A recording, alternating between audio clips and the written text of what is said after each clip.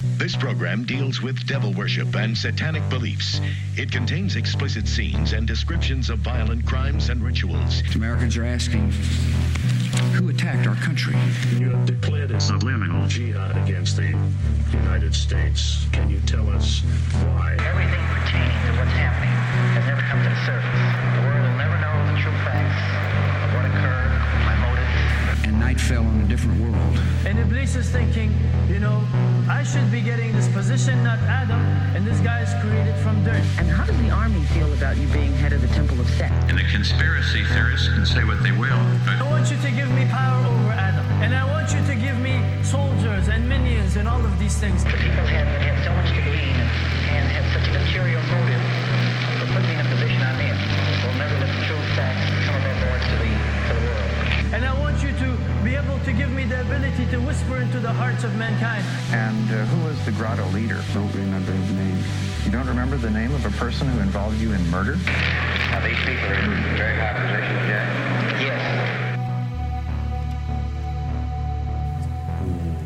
Welcome back to Subliminal Jihad, episode 79. I am your co-host, Dimitri. I'm Khalid. And today, we're returning to one of our favorite recent authors, I think I can say, on this podcast. Yeah, it's part two. Of a pretty weighty tome that, I think it's been a month or two since we released the first chapter of it, but an incredibly illuminating work from 1910. Actually, I forget when this installment came out, but I think during the 1910s. That is, of course, The History of the Great American Fortunes by Gustavus Myers. If we can do a brief previously on, History of the Great American Fortunes, in the first chapter, highly recommend going and listening to it if you haven't. But it basically tracks the origins of the various, economic fortunes of the colonial Americas and in the early United States, and basically the central recurring thesis, which Gustavus Myers pretty much beats to death on every page in some amazing, flowery, denunciatory language, is that pretty much all of the great American fortunes that, in his day were being celebrated and were absolutely dominant, were all secured by fraud, deceit, treachery, murder, manipulation, etc.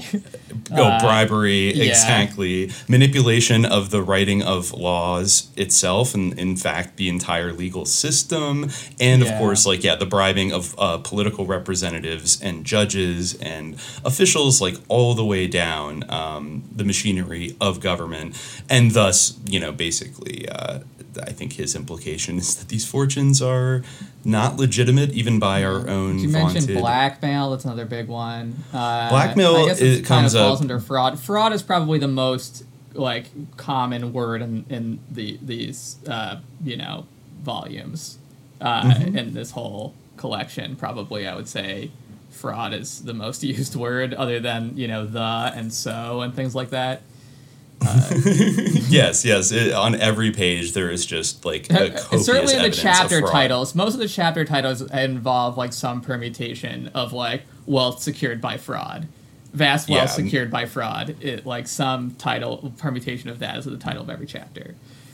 Exactly. The seizure of the public domain, the might of the railroad owners, the legalizing of cunning, the land laws against the poor. This is just in the first chapter. Vast tracts secured by bribery. Yep, bribery. He doesn't slow down with the great subheader chapters in Volume 2. It's great. Great extent of the land frauds. Yep. Yeah.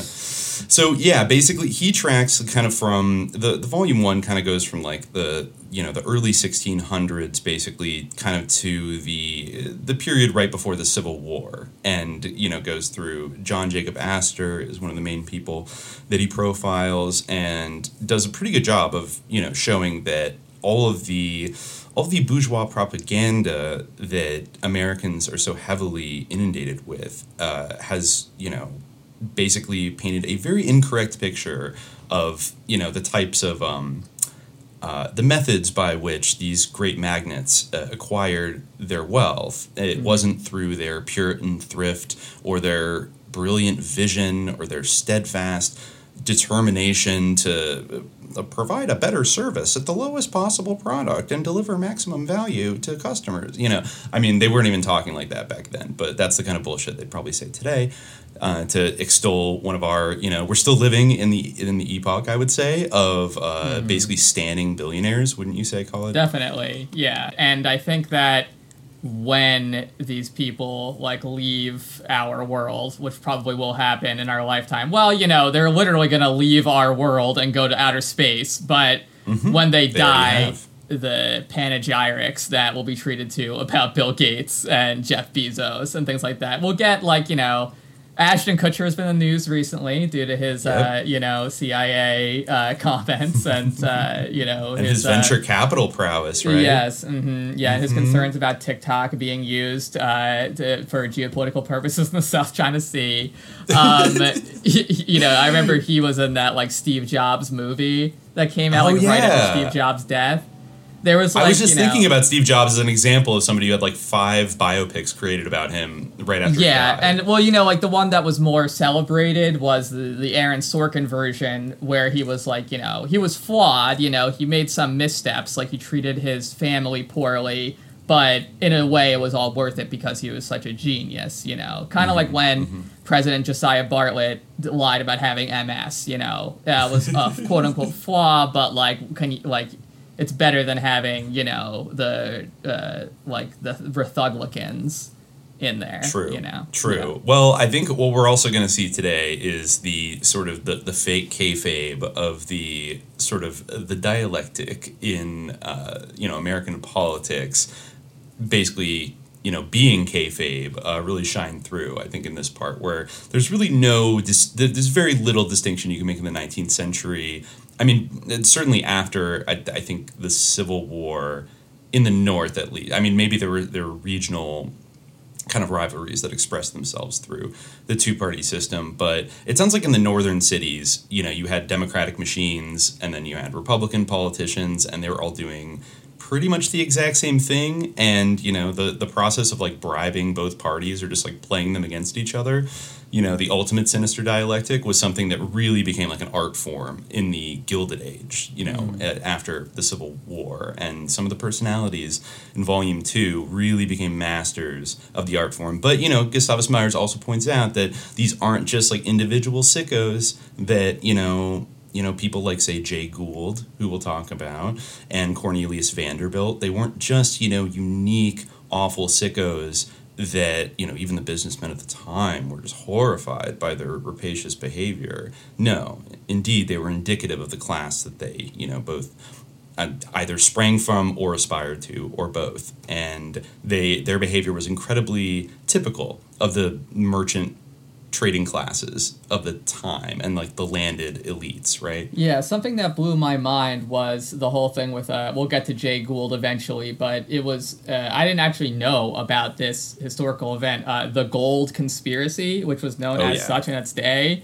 It's been on my mind lately, the connotations of conspiracy. I was recently at, a social gathering where the topic of conspiracy came up, and it just kind of became clear in the course of the conversation that, for many people, and I think this is kind of, known to others, and we've talked about it in the podcast before, but it became clear that for many people, the word conspiracy has become, a synonym for, false, or, an irrational idea.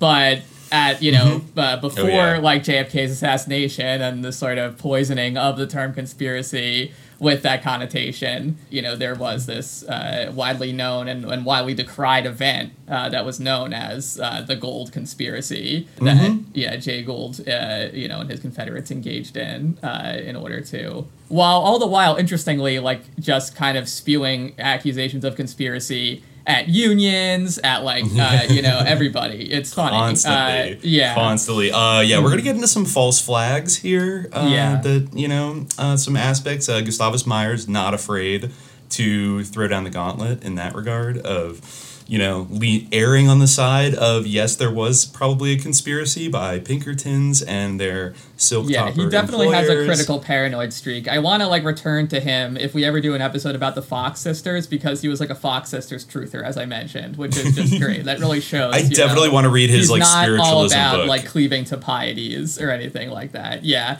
it's No, sadly there's not enough crossover. I was hoping that he would have some stuff about which of these people consorted with Jinn or evil ghosts, but he didn't really. He was just kind of laying out the proof. Although, yeah, it was separate conspiracies by the skeptoids against spiritualism. Mm-hmm. Yeah. Of course. Yeah. So I mean, maybe we can start to dive in. I think his opening brings that Gustavus fire and sets the stage, but of basically talking. The main subject of this is the development of the railroads. Yes, particularly in the post-Civil War era. So his main focus here, and actually the discussion of the railroads even extends into Volume 3, which we'll cover in a subsequent episode, and I think kind of morphs into the final boss of American capitalism, which is the trusts, at least at the time he was writing it. But before we kind of get into the discussion of the railroads themselves, a huge component of that is the acquisition of land, particularly in the Midwest and the American West at that time. We'll get to that in a second, but maybe we'll just start. We'll check back in with Gustavus Myers in his opening here, Chapter 1, The Seizure of the Public Domain.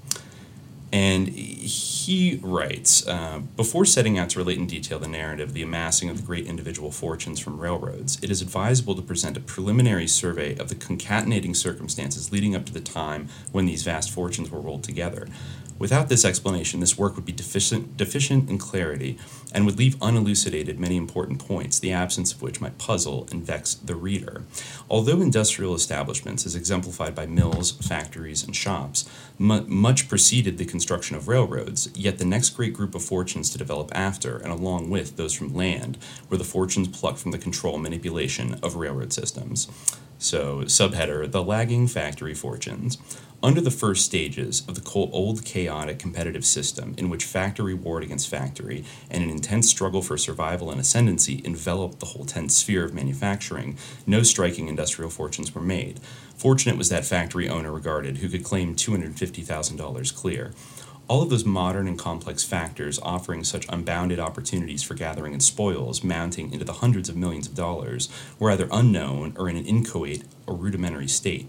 Invention, if we may put it so, was just blossoming forth. Hand labor was largely prevalent. Huge combinations were undreamed of. Paper capitalization, as embodied in the fictitious issues of immense quantities of bonds and stocks, was not yet part of the devices of the factory owner, although it was a fixed plan of the bankers and insurance companies. That's interesting.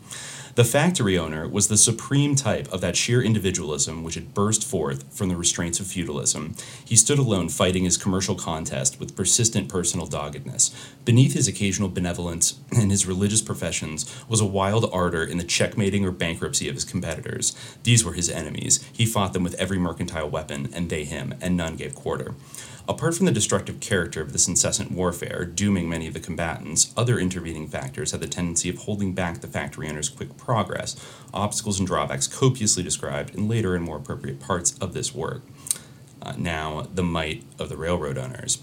In contrast to the slow, almost creeping pace of the factory owners in the race for wealth, the railroad owners sprang at once into the lists of mighty wealth possessors, armed with the most comprehensive and puissant powers and privileges, and vested with a sweep of properties besides which those of the petty industrial bosses were puny. Railroad owners, we say. The distinction is necessary between the builders of the railroads and the owners. The one might construct, but it often happened that by means of cunning, fraud, and corruption, the builders were superseded by another set of men who vaulted into possession. Looking back and summing up the course of events for a series of years, it may be said that there was created overnight a number of entities. So this is where he maybe gets a little spiritualistic. Try to read that into it. It was created created overnight a number of entities empowered with extraordinary and far-reaching rights and powers of ownership. These entities were called corporations and were called into being by law. Beginning as creatures of law, the very rights, privileges, and properties obtained by means of law soon enabled them to become the dictators and masters of law. The title was in the corporation, not in the individual. Hence, the men who controlled the corporation swayed the substance of power and ownership. The factory was usually a personal affair, owned by one man or in co-partnership. To get control of this property, it was necessary to get the owner in a financial corner and force him to sell out, for, as a rule, he had no bond or stock issues. But the railroad corporation was a stock corporation. Whoever secured control of a majority of the stock became the legal administrator of its policies and property.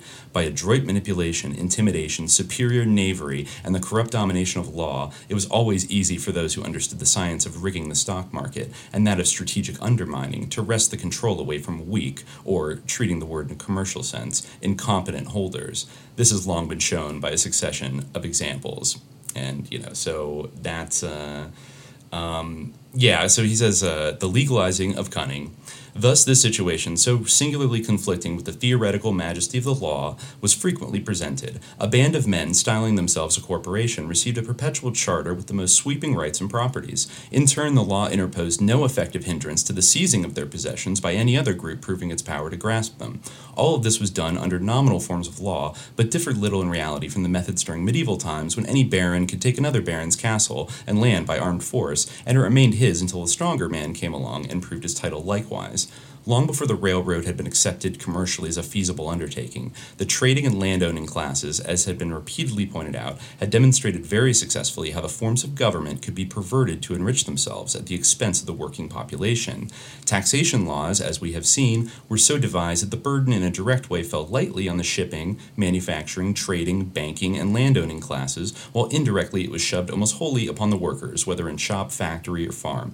Furthermore, the constant response of government, municipal, state, and national to property interests has been touched upon, how government loaned vast sums of public money, free of interest, to the traders, while at the same time refusing to assist the impoverished and destitute, how it granted immunity from punishment to the rich and powerful, and inflicted the most drastic penalties upon poor debtors and penniless violators of the law, how it allowed the possessing classes to evade taxation on a large scale, and effected similarly cruel laws permitting landlords to evict tenants for non-payment of rent.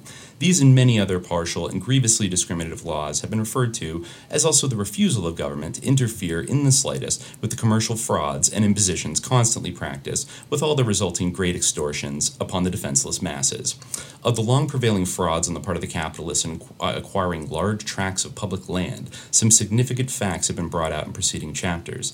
Those facts, however, are only a few of a mass. When the United States government was organized, most of the land in the North and the East was already expropriated, but immense areas of public domain still remained in the South and in the Middle West. Over much of the former colonial land, the various legislators claimed jurisdiction until, one after another, they ceded it to the national government. With the Louisiana Purchase in 1805, the area of public domain was enormously extended, and consecutively so later, after the Mexican War. So, yeah, he goes on at extreme specificity and length about how, basically in every state, there was rigging and bribery and fraud going on in the actual parceling out of the land itself, and how basically the Homestead Act, which I think, still occasionally gets brought up as this great kind of egalitarian thing that, they did in the mid-1800s. And of course, you could attack it on settler colonial grounds, etc. But Gustavus Myers is saying that they didn't even really give the land to settlers. What they really did is a bunch of these moneyed interests they would pay a bunch of people to travel out west and show up at these land grant offices and claim their parcel, and then turn around and give it to some corporation, basically. Yeah. And this pattern was repeated in the South, in the Midwest, in the Southwest, everywhere. It's just a gut punch when he talks about how the people basically couldn't do anything, and the entire edifice of democracy was a complete farce. And they went to the state legislature and they demanded a constitutional provision to prevent like the state from bonding railroads, like giving land to railroads, giving all their resources and all their rights to these railroad companies, and all their taxes. But, and so they got this, like adopted this provision that the state couldn't, it forbid the bonding of the state for railroad purposes. But like they didn't forbid counties and municipalities from doing that.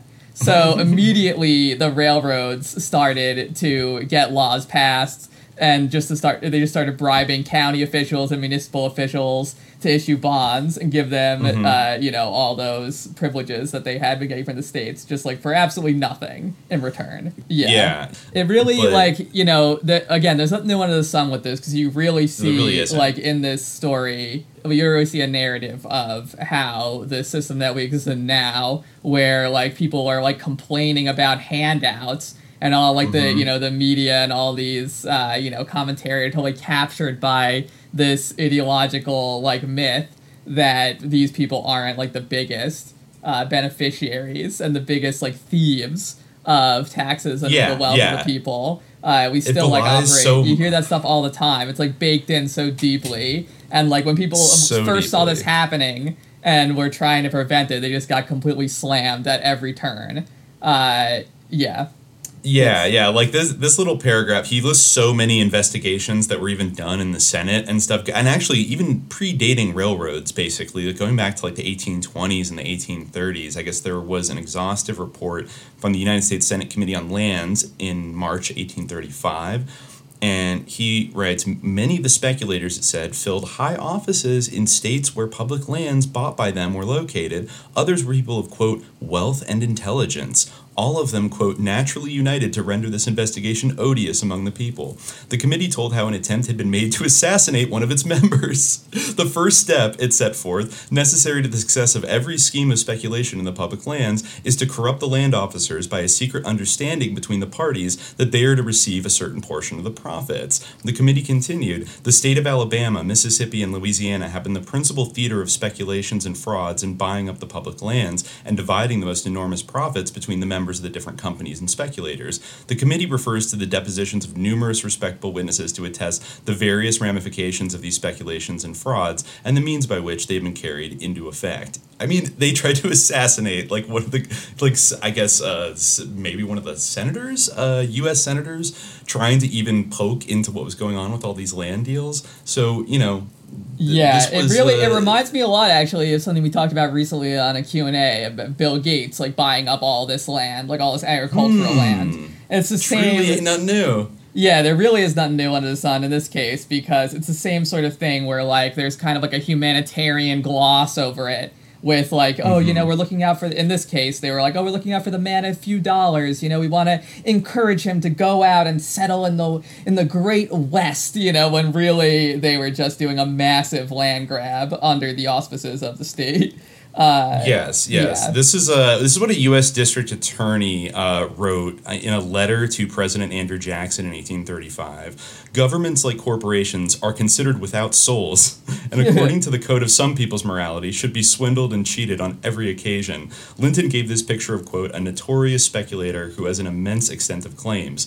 He could be seen followed to and fro from the land office by crowds of free Negroes, Indians, and Spaniards, and the very lowest dregs of society in the counties of Opelousas and Rapides, with their affidavits already prepared by himself and sworn to before some justice of the peace in some remote county. These claims, to an immense extent, are presented and allowed. And upon what evidence? Simply upon the evidence of the parties themselves who desire to make the entry. So, yeah, that was so then I guess the system of credit, they eventually phased out, I guess, around that time. I guess it was controversial enough. But then they were still doing auctions, I guess, like nominally selling things at $1.25 an acre.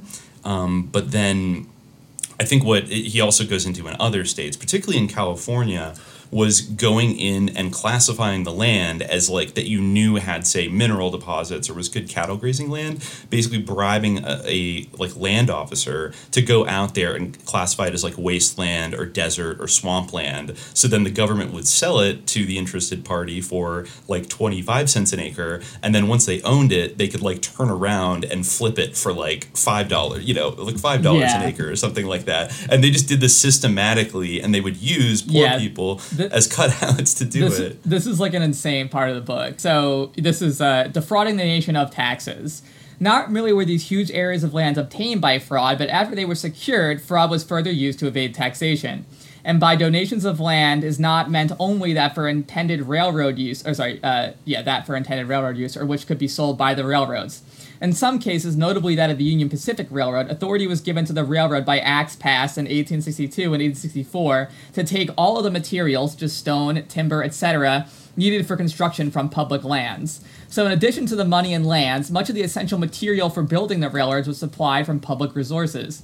No sooner had they obtained their grants than the railroad corporations had law after law passed, removing this restriction or that reservation until they became absolute masters of hundreds of millions of acres of land, which a brief time before had been national property. And then he quotes from, another scholar, a congressman. These enormous tracts, wrote in 1886 William A. Phillips, a member of the Committee on Public Lands of the 43rd Congress, referring to the railroad grants, are in their disposition subject to the will of the railroad companies. They can dispose of them in enormous tracts if they please, and there is not a single safeguard to secure this portion of the national domain to cultivating yeomanry. The whole machinery of legislation was not only used to exclude the farmer from getting the land and to centralize its ownership in corporations, but was additionally employed in relieving these corporations from taxation on the land, thus obtained by fraud. To avoid taxation, Philip goes on, the railroad land grant companies had an amendment enacted into law to the effect that they should not obtain their patents until they had paid a small fee to defray the expense of surveying. This they took care not to pay, or only to pay as fast as they could sell tracts to some purchasers, on which occasions they paid the surveying fee and obtained deeds for the portions they sold. In this way, they have held millions of acres for speculative purposes, waiting for a rise in prices without taxation, while the farmers in adjacent lands paid taxes. And then he says, Philip passes this fact by with a casual mention, as though it were one of no great significance. He says it's a fact well worthy of elaboration, precisely as the aristocracies in the old world had gotten their estates by force and fraud, and then had the laws so arranged to exempt those estates from taxation, it's the same way here. Yeah, and he goes on to talk, he talks a lot about the railroads, but then he is clear to sort of say, I don't want to be prejudicial and say that it was only the railroads because it was also the livestock corporations and the timber corporations. Yep, and later on the copper mining corporation, mineral ore, silver, copper, things like that were in the Southwest. Everybody was getting in on it, and they all acted in the same rapacious ways and manipulated the legislatures, and basically defrauded the taxpayer, this is what basically I think, left and right. This is what I think you were talking about with the Homestead Act was, I think this is similar. It was a desert land law where, the whole idea was that, the poor man would, go and get these lands in the desert. And according to Myers, many a pathetic and enthusiastic speech was made in Congress as this act was ostentatiously going through.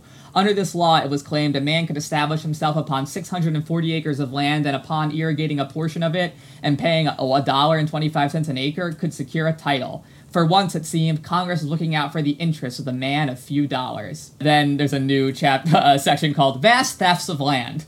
But plaudits were too hasty. To the utter surprise of the people, the law began to work in a perverse direction. Its provisions had read well enough on casual scrutiny. Where lay the trouble? It lay in just a few words deftly thrown in, which the crowd did not notice. This law, acclaimed as one of great benefit to every man aspiring for a home and land, was arranged that the capitalist cattle syndicates could get immense areas.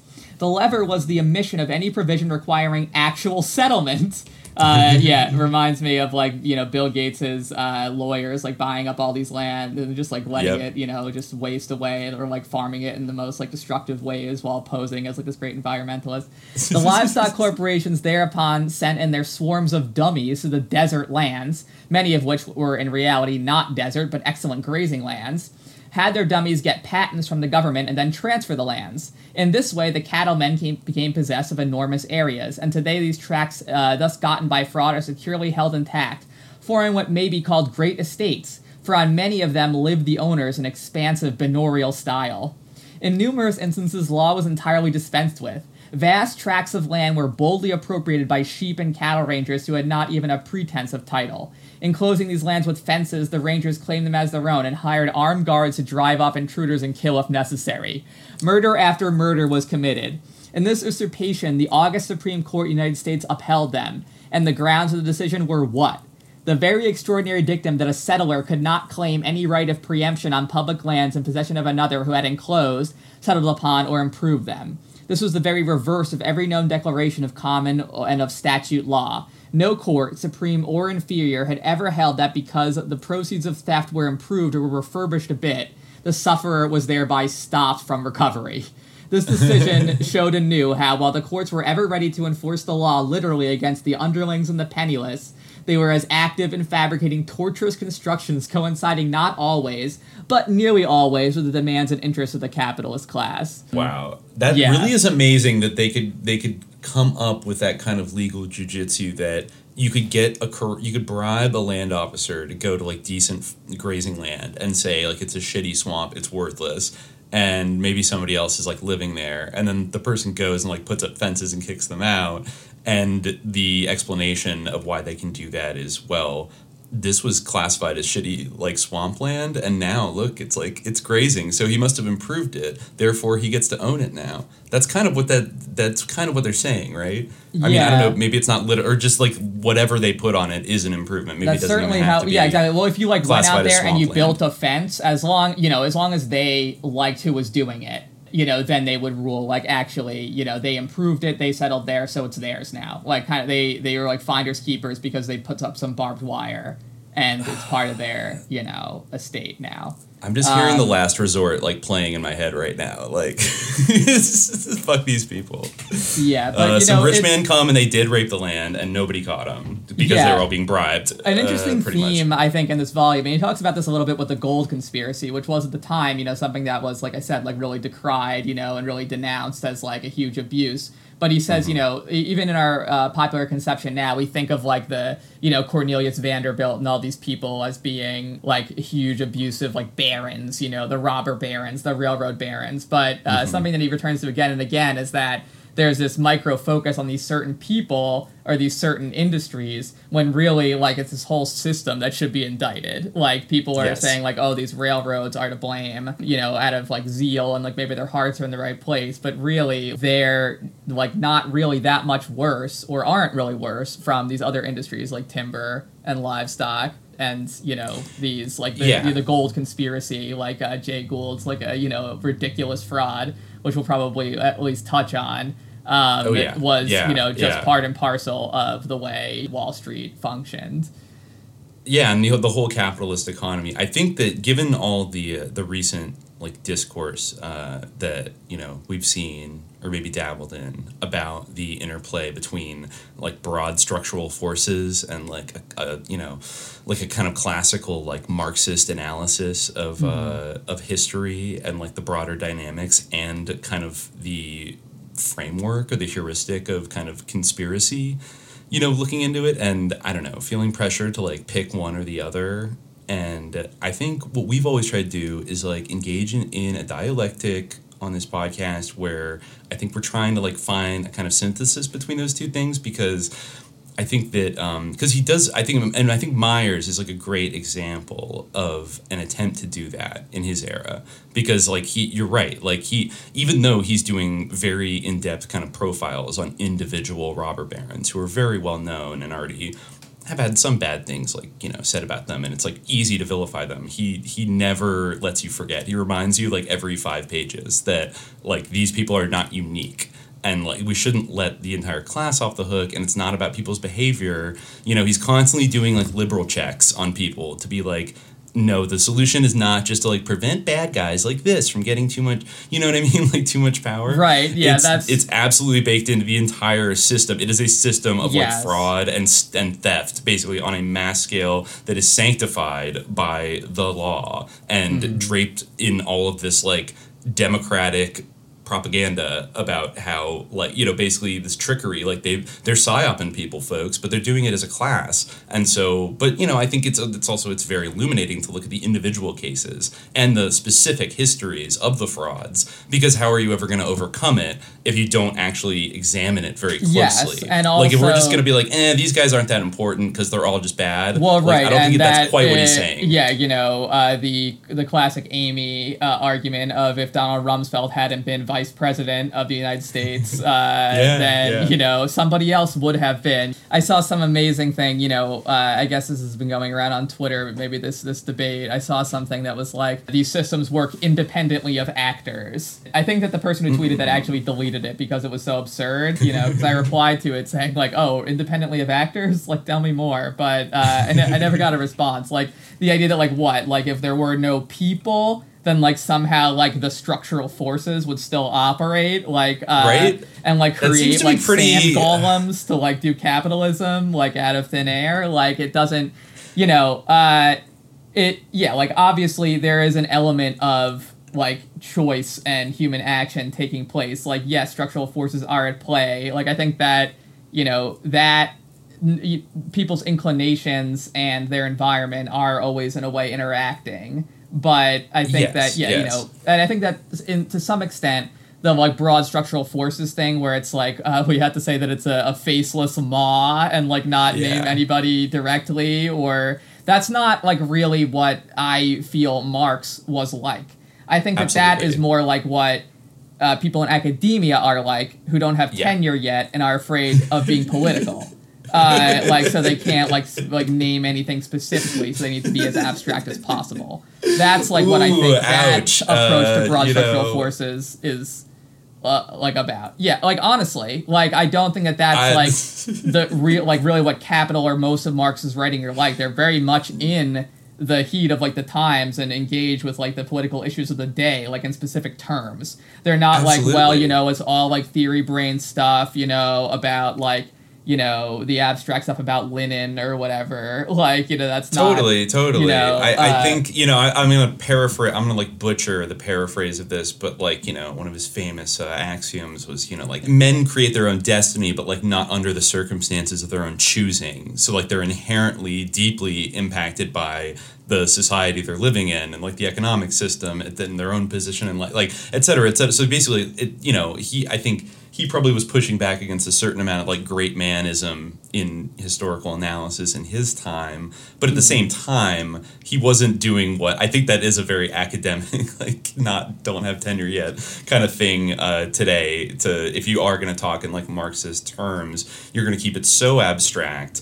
And, you know, like, I saw another, I think, tweet in that same thread that was like, well, like, you just don't understand it because, like, the proletarian is the subject object of, like, history, but actually the object subject. I'm just like, stop, like, just fucking stop. Like, what are you doing? Like, nobody, that's not gonna fucking make sense to anybody. Just, like, quit it. Yeah, like, I honestly I saw that too, and I couldn't parse it. I almost thought that was a joke. It might be a joke. It might be a joke. But I do believe it's believable that some people do kind of approach it from that angle. That's like, you know, I mean, I get it. Like, you know, a lot of these guys like Deleuze can be interesting and stuff. But, like, also, like, if we're talking about if you're coming at us trying to say that conspiracy is totally irrelevant and doesn't get people galvanized at all, and it's, like, not relatable to, like, the working masses, but, like, talking about how, like, you are, like, a subject-object class that needs to, like, achieve sentience, like, come on, you know what I mean? Like, instead of being like, did you know that, like or the problem of, like, conspiracism. I think that honestly, like, you know, I've gained an appreciation, I think, for how, like, deliberately deployed and the idea of conspiracy is like a toxic term, because it is something that can just, you know, it signifies, like, inherently, like, this is irrational, you know, this can't happen, when, like, of course there are conspiracies all the time, like documented historical conspiracies, like the Tuskegee experiments, which, like, you know, it's also on the law books. Like, it's literally a crime. Like, in, like, every country, pretty much. And in our system, for whatever reason, you know what I mean?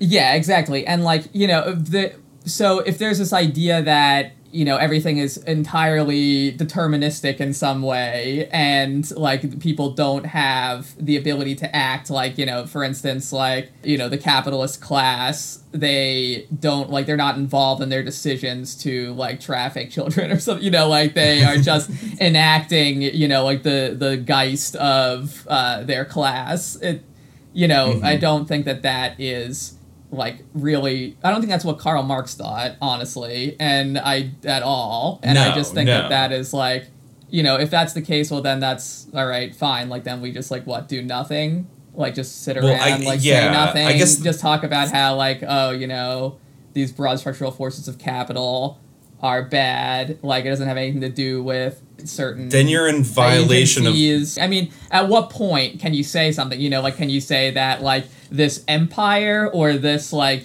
structure system or a geopolitical organization is acting out its or it's I guess this geopolitical organization is enacting its will, or like that, for instance, like can we indict like the Spain for committing genocide like in South America? Like is that something that we can criticize, or it's only like individuals? I don't know. Yeah, I mean, it weirdly gets into this like weird territory. Where does it break down?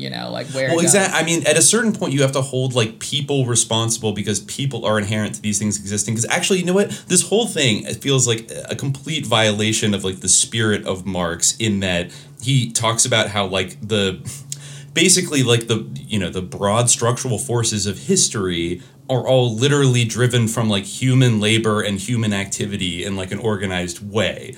So like everything does stem from humans affecting their environment, like from the very basis of like hunter-gatherer society up through that is kind of his overall frame, is that like and also like the idea that the point of philosophy is not merely to describe the world but to change it. You're kind of throwing that out of the window when you just say, it doesn't matter anything specifically, like it's just broad structural forces, and like we just have to wait around for the moment, like the rapture to happen, the communist rapture to happen, and then like, when the time is right, we just need to wait around, and then when the conditions mature, then we will all just like spontaneously rise. That sounds like some anarchist type thinking, that like we're just going to believe in the magic of the geist. I almost feel like it's, again, to go back to the point about like an academic who doesn't have tenure yet, I think it's kind of a class signifier too, to be like, oh, I'm too smart to think to like blame individuals, like I understand the structural forces at play.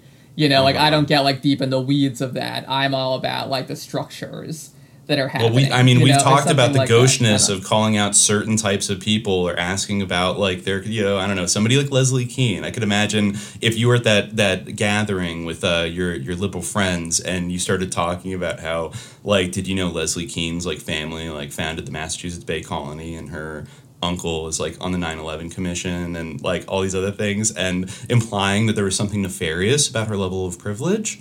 I think you get hard. A more compelling line of attack on Leslie Kean in that context would probably be to just be like, she believes in aliens or whatever. That's true, actually. She's actually a wacky conspiracy theorist. That would work on them, but because that's ontologically acceptable. But they don't like to kind of look. They don't like to look at these, like somebody like the guy you see on CNN every night is a Vanderbilt. But we don't like to talk about that, do we? Like, there are, like, and I think that this does come through in Gustavus Meyer's book, where he's talking about, like, how the courts, for instance, they made a decision to support the capitalists. They could have done what they did when paupers or people who didn't have means came before them and interpret the law literally, but they chose to rule with the capitalists because people are creating the legal theory to sustain this, and they're not doing it with full unconsciousness. They're not. Somebody has to be conscious at some point for a system like this to exist. Like, I get that there are a lot of people who are kind of like cogs in the machine, and they've bought the kind of exoteric narrative, and maybe they don't see themselves as like absolute like working for rapacious robber baron psychos. No, they think that what they're doing is justified, but they know what they're doing. They know what they're doing. The people who are the Indian swindlers out working for Astor, the people scamming the land deals. I think that perhaps deep down they do maybe have a sense. I really don't know because I've never like defrauded a mass of people. I can definitely say that I would know that was bad and I would feel guilty. I can't really see inside their like ethical sensibility, but I do think that people tend to, with some exceptions, like, you know, the shaitans of the human race, those accepted, you know, I think that people tend to have a certain like ethical sensibility and to sort of recoil from doing like egregious harm to their fellow people, even like if there's a certain distance that they can, you know, the more distance the better, but even if it is there, then I think people tend to recoil from that, and maybe they can suppress it, but so maybe they do have some sense in which they know what they're doing, but, you know, they need to work to justify it. And, you know, think about all the ideological work that had to go into, like, the media, the clergy, like, because that's, like, where all these legal justifications, they have to, you know, exactly. Like, in fact, Marx really was part of the ongoing dialectic or the discourse of legitimation for, you know, he was engaging with it and responding to it. Like the discourse of the legitimation of capitalism that had happened over centuries, you know, going even like to John Locke, you know, and to Adam Smith. They were people who created the ideological scaffolding for these types of things. Hobbes, you know, so... Yeah, and part of that was, like, telling everybody, all your assets in the media, that anybody talking about the JFK conspiracy is a conspiracy theorist and probably a communist asset, so you shouldn't listen to them. You know, like, truly ain't nothing new. We have to, like, confront this dynamic in American history. I mean, I haven't read Hobbes, like, in a long time, but I am kind of thinking in you know, the context of this conversation, I'm thinking of that famous image of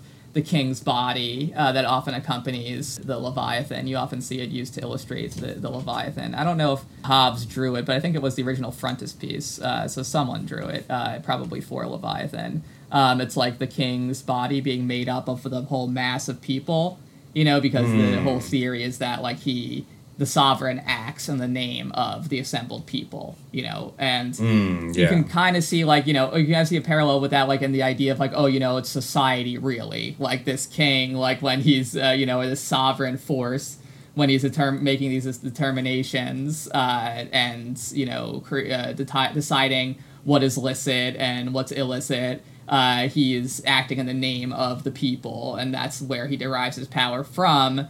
You can see a parallel between that and the idea that, like, oh, you know, individual actors are irrelevant, you know, it's all retrospectual forces. And you can also see a parallel to the way that these corporations often have acted using the political apparatus of democracy as, like, a shield and as a sham to base, like, various predations on. And in a way that is incredibly, like, direct, because they basically, it was, we'll probably get into it a lot with the Jay Gould's escapades, but the amount of, like literally bribing judges in cities like New York and stuff like that, like, these people they started collecting politicians, like little action figures, basically. And what you saw with the rise of, like, the chartered corporation in kind of the mid-1800s was this new, more supercharged model of capitalist expansion, where you could hire this army of lawyers and accountants and, like, lobbyists and things like that, and basically through all kinds of, you know, really kind of a more sophisticated version of what the earlier kind of patroon descendants did in New York, of, you know, getting favorable laws passed, like, basically, doing the most twisted things with the legal system to get the public budget to pay for everything. So it's like, I don't know, we've brought up before how, and I know a lot of people talk about how, you know, like, these Silicon Valley companies don't pay any taxes today, but the internet was basically built by the U.S. military and, like, U.S. taxpayer dollars. So how does that make sense? That, like, the entire infrastructure and R&D was, like, developed by the common fund, but then, like, Jeff Bezos gets to build a big dick rocket and fly to space, so, like, with his funny money, and, like, we just accept that, well, he built Amazon. You know, like, he had the vision to build it. And, like, I've heard people kind of, like, just casually make those arguments. Oh, like, why does Bill Gates deserve more than $1 billion? You know, I try to make it easy for people. Like, why does anybody deserve more than $1 billion? They're like, yeah, but he built Amazon. Like, he had the idea for it. I'm like, did he build it, like, by himself? Like, just alone in his garage? He built the entire multi-billion-dollar operation, you know? Or did, like, thousands of people build it? And it said you could go a million ways with that, but there's still, like, a huge resistance to that idea of, I don't know, which in many cases is just like paying the legal system to manipulate the law to like give you something approaching a monopoly. And it's like not even and once once people like once the people who are creating the laws like are creating the referring to the ideological justification for it in their circles, like within their class environment, once they create the laws and thereby create the practices and the structures of society, then like those ideologies become more ossified within the society. They become sort of a matter of course, like because this is how we always remember it having been. It seems totally natural that, like, people should be billionaires because, like, the laws that we operate by that make that possible have the ideology and the decision baked into them. This is actually a great part of the book, it's titled, which is very relevant to what you're saying. It's called Seizure of Immense Areas by Fraud, which is very similar to the previous Seizure of Vast Tracts by Fraud, but a different part.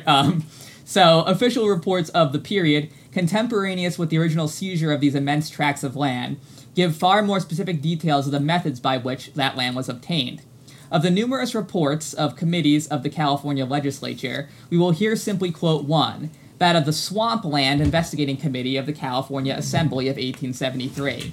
Dealing with the fraudulent methods by which huge areas of the finest lands in California were obtained for practically nothing as quote-unquote swamp land, this committee reported, citing from what it termed a mighty mass of evidence, that through the connivance of parties, surveyors were appointed who segregated lands as swamp, which were not so in fact.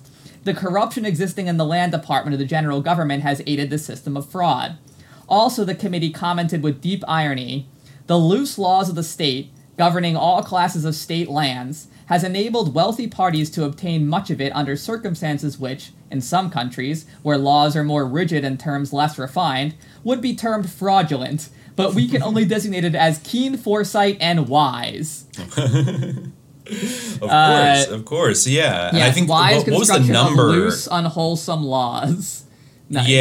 I noticed that the amount of land owned by like several people in California by like kind of the end of the century was absolutely staggering. It was like there were like 5 people that owned like hundreds of thousands of acres or something. I forget. I'm trying to see here. Shout outs, by the way, to Commissioner Sparks of the the land department. He was onto them. Critical support for Commissioner Sparks, who really tried to do everything he could. He described a case where it was discovered by special agents in California that an English firm, LaRouche Alert, had obtained 100,000 acres of the choicest redwood lands in that state. These lands were then estimated to be worth $100 an acre. The cost of procuring surveys and fraudulent entries did not probably exceed $3 an acre. In the same manner, Commissioner Sparks continued, extensive coal deposits in our Western Territory are acquired en masse through expedited surveys, followed by fraudulent preemption and commuted homestead entries. He went on to tell that nearly the whole of territory of Wyoming and large portions of Montana had been surveyed under the deposit system, and the lands on the streams fraudulently taken up under the Desert Land Act to the exclusion of actual settlers. Nearly all of Colorado, the very best cattle-raising portions of New Mexico, the rich timberlands of California, and the splendid forest lands of Washington Territory and the principal part of the extensive pine lands of Minnesota had been fraudulently seized in the same way. In all the western states and territories, these fraudulent surveys had accomplished the seizure of the best and most valuable lands. Quote, to enable the pressing tide of Western immigration to secure homes upon the public domain, Commissioner Sparks urged, it is necessary that hundreds of millions of acres of public lands now appropriated should be wrested from illegal control.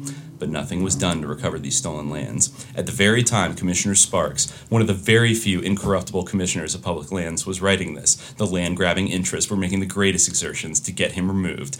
During his tenure of office, they caused him to be malevolently harassed and assailed. After he left office, they resumed complete domination of the Land Commissioners Bureau.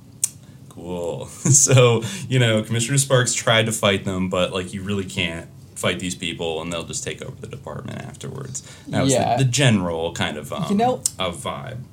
I just had this thought that, it kind of reminds me when the whole thing of they're just acting out, the the Geist of their class. You know, this is just how the mechanisms of capitalism work. You know, the bourgeoisie, they can't help it but act this way. You know, it's kind of reminds me a little bit of when, you know, I think is something that came up earlier in another episode where, you know, we read that thing where someone was like, well, you know, yes, David Bowie, you know, raped 1 million people, but that was the culture of the time. You know, that was just how it was, like, in these rock communities. But, you know, that's not actually true. Like, people did know it was wrong, and people said at the time that it was wrong, but they were just lame. And you're caping for David Bowie because you like his music, so you don't want to believe that he did anything wrong.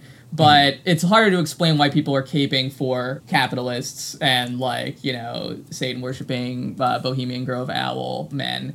But literally probably the people who founded Bohemian Grove are like Stanford and Crocker and all these psychos. But yeah, you know, like Commissioner Sparks knew that this land grab was wrong. Even like there were even people like who weren't Native Americans who knew that like the original land theft from Native Americans was wrong, and really that was still ongoing at this time. People knew that it was wrong, but you know, the people who won out were the people who didn't care, and who either didn't think that it was wrong or didn't care. Yeah, exactly. It also brings like an interesting thing. Maybe we'll get more into it with both Vanderbilt and Gould. There's a new interesting kind of like three-way triple threat trialectic, I guess you could say, going on that kind of emerges later in the 19th century, where you kind of have like three dominant like classes of people, where you have like the robber baron, the fraud class basically at the top, and then you have like the working masses who are increasingly in earnest starting to organize and like, you know, basically start to defend their interests. But then there was like the middle classes, the petty bourgeois class, and they also, like, I've noticed this before reading other things about the Gilded Age, they occupied an interesting position because they were the ones kind of most like sentimentally attached to the narrative of what America was supposed to be. And I think you can still see it today, like with middle class people that kind of become like they kind of hate corporations, but they're also really reactionary and like hate poor people kind of thing, you know, where like, I mean, just look at Tucker right now. Like, I think he's kind of speaking to that like middle class, like that angry middle class component. But, you know, they looked at people like Vanderbilt as like a monster who's going to devour the system of free competition. But they also like kind of identified a little bit with those robber barons because they were exploiting the shit out of their workers and wanted to, you know, they wanted the system to kind of stay more or less the way that it was, with like smaller businesses like freely competing, and so they were very anti-monopoly. And so like depending on what was going on at the moment, they could temporarily sort of shift more to like take the side of the workers, but at the first inkling that the wealthier classes would kind of cut them in or give them what they want, they would immediately side against the workers and become like their, you know, some of the most hostile opponents. But then like they keep constantly getting betrayed and screwed over like consistently as we get to like the end of the 1800s, and it creates. But I think like that's kind of like the homestead dream is like a very like middle class, you know, aspiration for this era, and the fact that like at every turn, like they too are mostly getting screwed over unless they like fully join the right. Yeah, he talked about how the middle class. Well, he even says the middle class, comprising the small business and factory men, stubbornly insisted on adhering to worn-out methods of doing business. Its only conception of industry was that of the methods of the year 1825. It refused to see that the centralization of industry was inevitable, and that it meant progress. It lamented the decay of its own power, and tried by every means at its command to thwart the purposes of the trusts. It's crazy he's talking about the decline of the middle class, like even then. This middle class had bribed and cheated and had exploited the worker. For decades it had shaped public opinion to support the dictum that competition was the life of trade. It had, by this shaping of opinion, enrolled on its side a large number of workers who saw only the temporary evils, and not the ultimate good, involved in the scientific organization and centralization of industry. Wow. The middle class put through antitrust laws and other measure after measure aimed at the great combinations. These great combinations had, therefore, a double fight on their hands. On the one hand, they had to resist the trade unions, and on the other, the middle class. It was necessary to their interests that centralization of industry should continue. In fact, it was historically and economically necessary. Consequently, they had to bend every effort to make nugatory any effort of government, both national and state, to enforce the antitrust laws. The thing that had to be done no matter how. it was intolerable that industrial development could be stopped by a middle class which, for self-interest, would have kept matters at a standstill. Self-interest likewise demanded that the nascent combinations and trusts get and exercise governmental power by any means they could use. For a while triumphant in passing certain laws which, it was fatuously expected, would wipe the trusts out of existence, the middle class was hopelessly beaten and routed. By their far greater command of resources and money, the great magnates were able to frustrate the execution of those laws, and gradually to install themselves or their tools in practically supreme power. The middle class is now becoming a mere memory. Even the frantic efforts of President Roosevelt in its behalf were of absolutely no avail. The trusts are mightier than ever before, and hold a sway the disputing of which is ineffective. Wow, that sounds like you could be talking about like 2021 and like the MAGA and Brexit type constituencies that are like, we don't want your globalism, you know, exactly. And then they're just like we're building a wall, like, and then you know these really trust elitists on the East Coast are like, oh, this is so inconvenient, you know, and they just want to like, you know, and then maybe even I don't know. It's an interesting. It is crazy how relevant it is to today, just like modern U.S. politics, that same dynamic of like thinking that, you know, like a Teddy Roosevelt type figure, a boisterous Teddy Roosevelt style president is going to come in there and like bust up Facebook because they're doing critical race theory. How there's like, exactly. Teddy Roosevelt's going to come in, and stop, you know, he's going to do like populism or whatever on behalf of like the sort of aggrieved reactionary middle class that just wants to exploit the workers in a different way. Exactly. But if you go after the silk toppers, they're not going to lie down and take it. Because, exactly. You know, and ultimately, we all know, as Siskel said, they run this country. Yeah, no matter what. They did back then, certainly. No matter what, the working people get completely screwed, and the silk toppers basically get what they want. I mean, maybe one silk topper will win out over another, but it's, you know, some silk topper and eventually wins the day. The trusts of trusts will increase in power.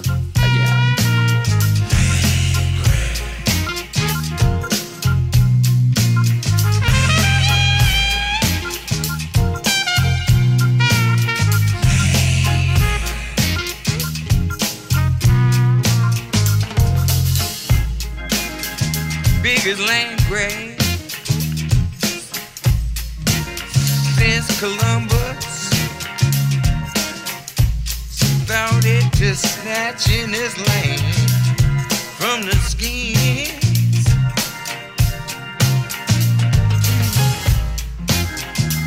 In the 21st century, some men behind closed doors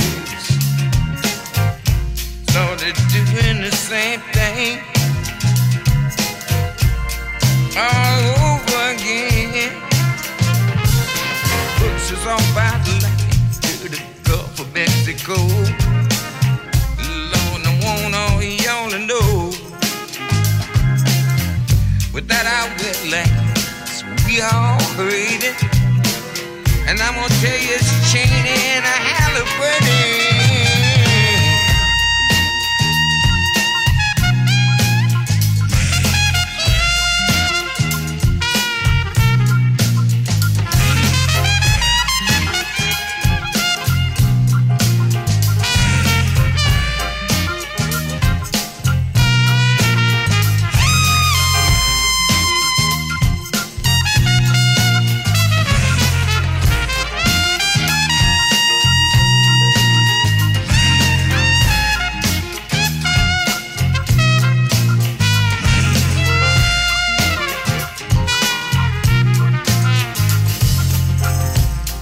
The land of bayous, swamps and rivers,